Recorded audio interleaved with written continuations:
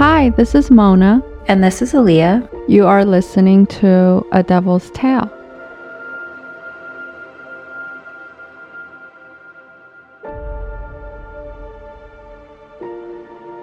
This killer is named Charles Sobhraj. He's known by several names: Bikini Killer, the Serpent.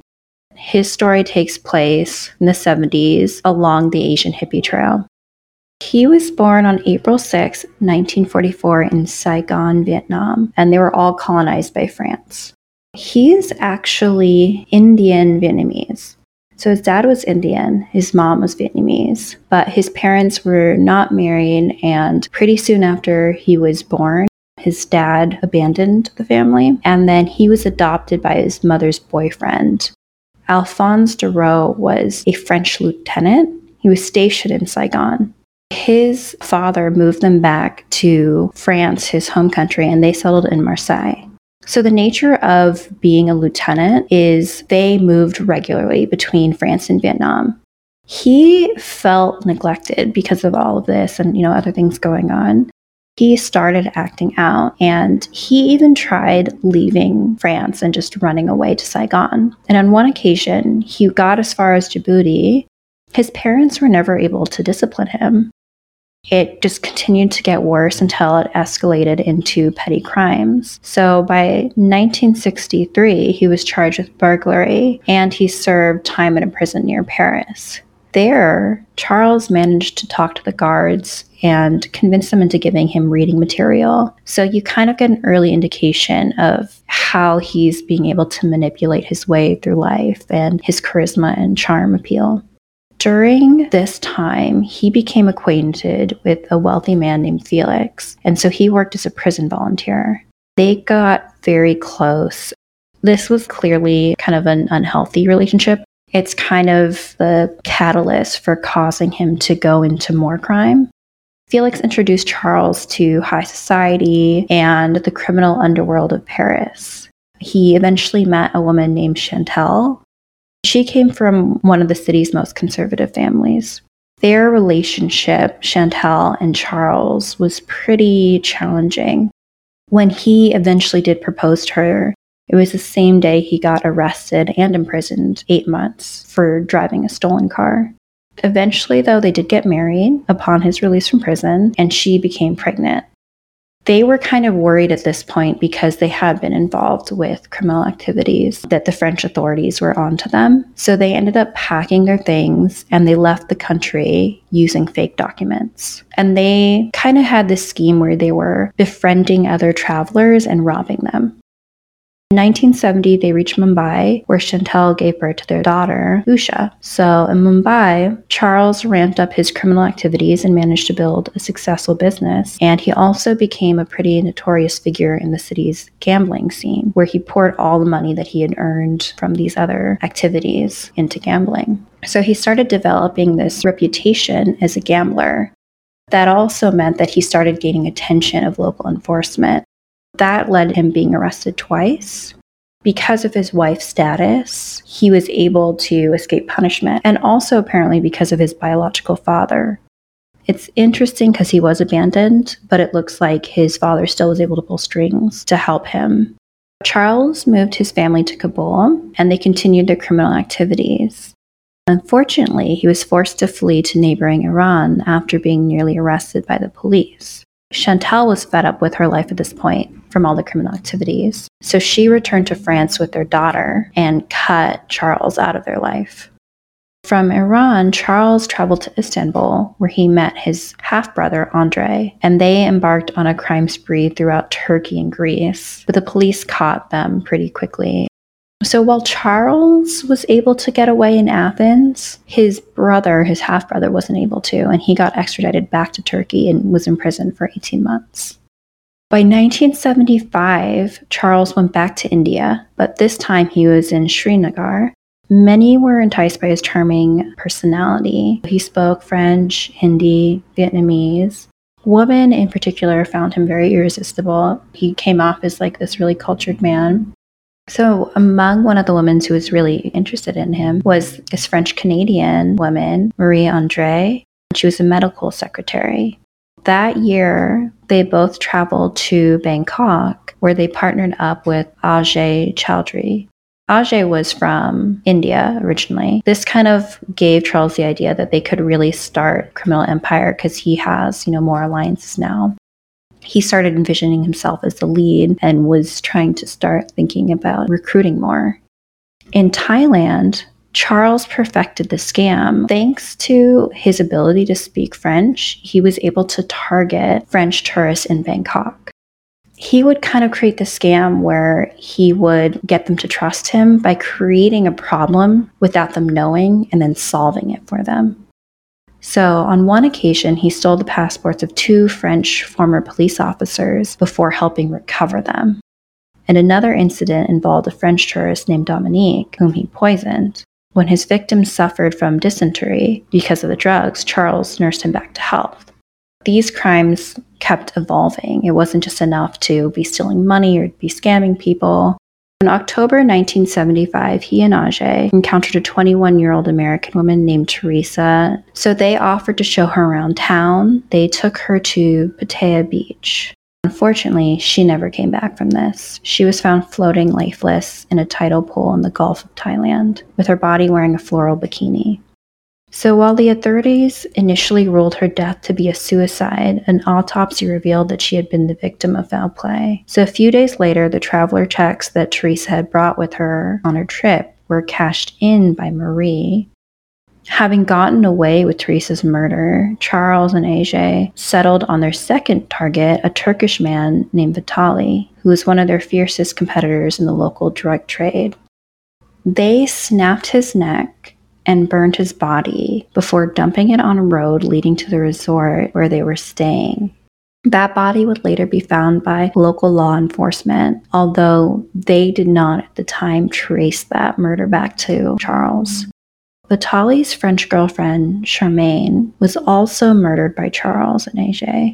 Her lifeless body was discovered wearing a floral bikini, although the investigators initially failed to connect the 2 murders. Their next victims were 29-year-old Hank and his fiancée, 25-year-old Cornelia. Both of them traveled from the Netherlands. So Charles subjected them to his original scam, poisoning the couple before nursing them back to health to gain their trust. Afterwards, he strangled them to death and burnt their bodies in an attempt to hide his crime.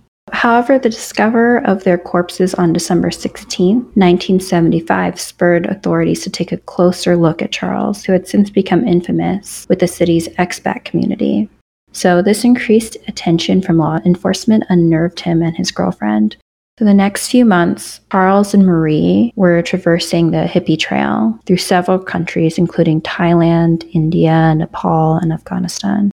Using the Dutch couple's passports, he and Marie fled to Nepal, where they encountered a 26-year-old backpacker from Canada named Laurent, who was traveling with his American friend, 29-year-old Connie. Believing that their passports would come in handy one day, the couple quickly killed them. These 2 backpackers weren't immediately identified either, though. Charles, accompanied by Marie, traveled to Singapore before heading to Malaysia and then back to India. So they returned to Thailand in March 1976 and were promptly interrogated by the authorities. However, none of them were charged.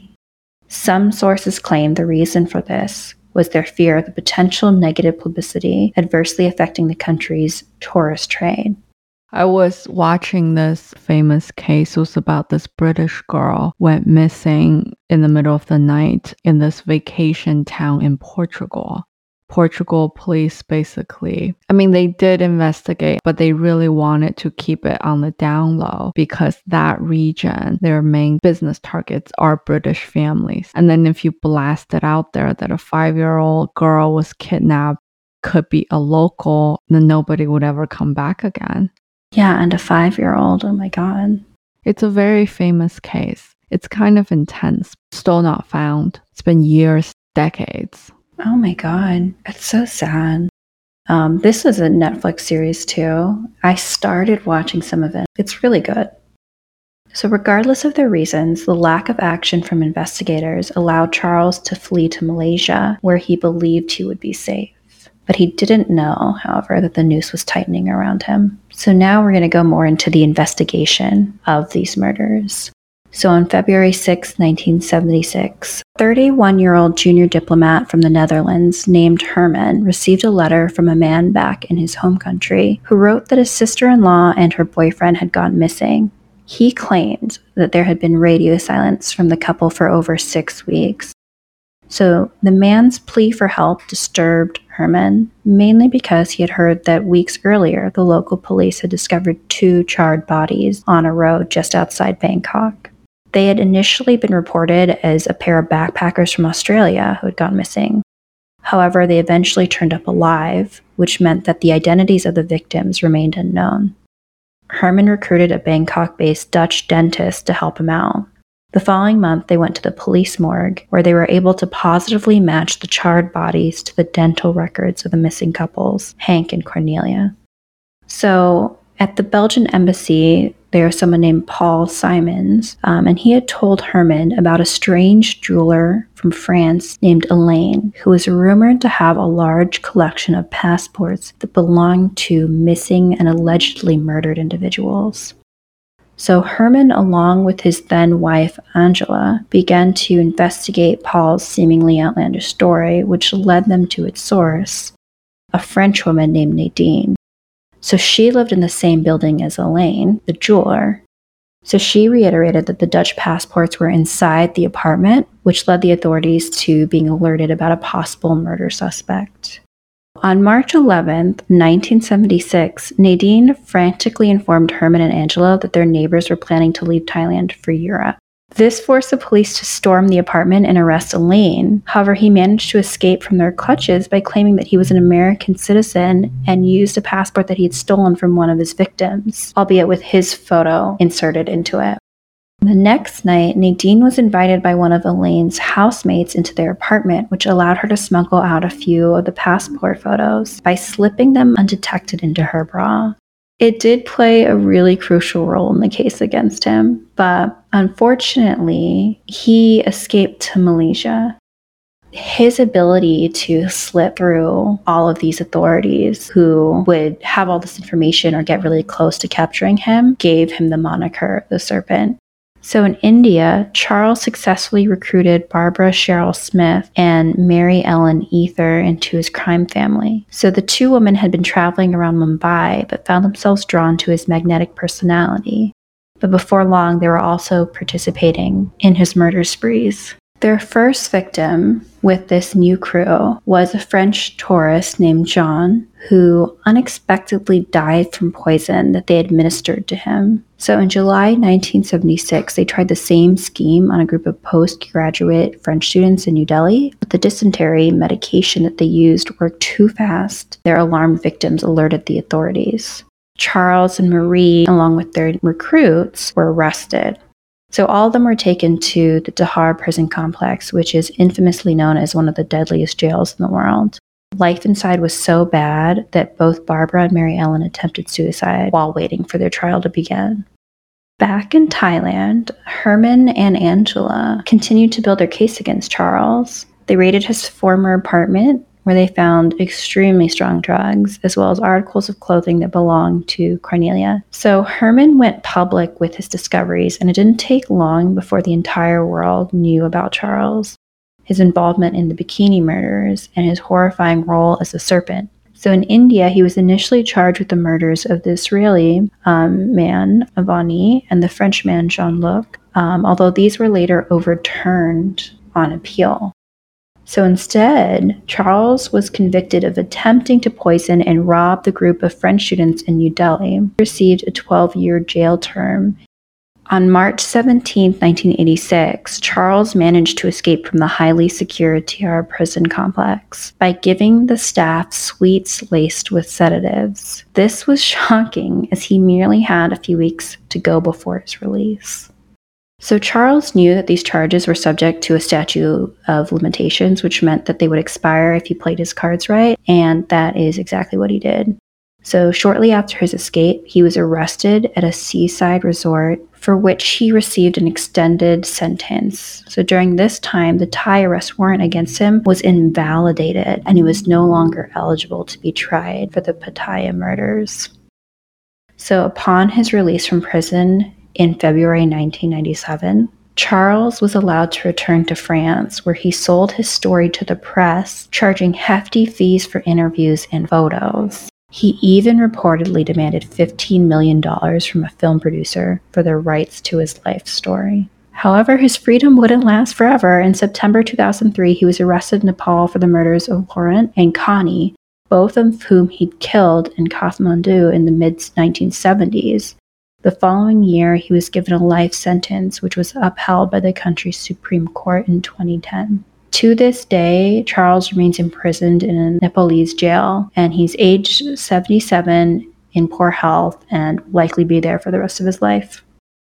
I do wonder what it is around that era of a lot of men coming of age in the 70s. They become killers. Yeah, it's really interesting. I mean, there was a lot of drug use, a lot of cultural shifts, but I don't think drugs make you a murderer. No, and I don't think cultural shifts make you a murderer either. Yeah, with Charles, it seems like it was a slippery slope because he just comes out the gate doing criminal activity.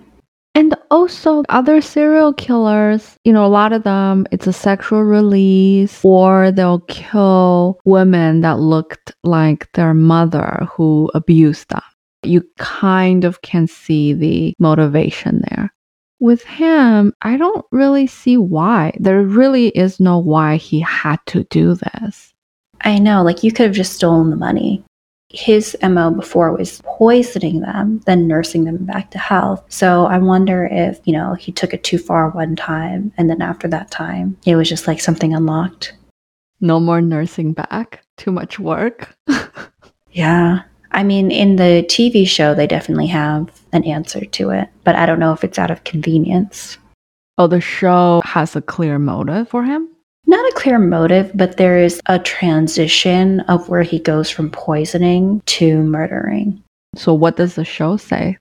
So in the show, he's poisoning them, but when they kind of put too much together, they could use that against him, the information. Then he kills them. So it's when he loses their trust and the manipulation of, hey, I'm just helping you because you got poisoned. So instead of them thinking, oh, you're helping me, they realize, oh, you poisoned me. So he's killing them, like eliminating witnesses of his crimes. Yeah, exactly. It's hard to know if that was the real intention, but it makes sense.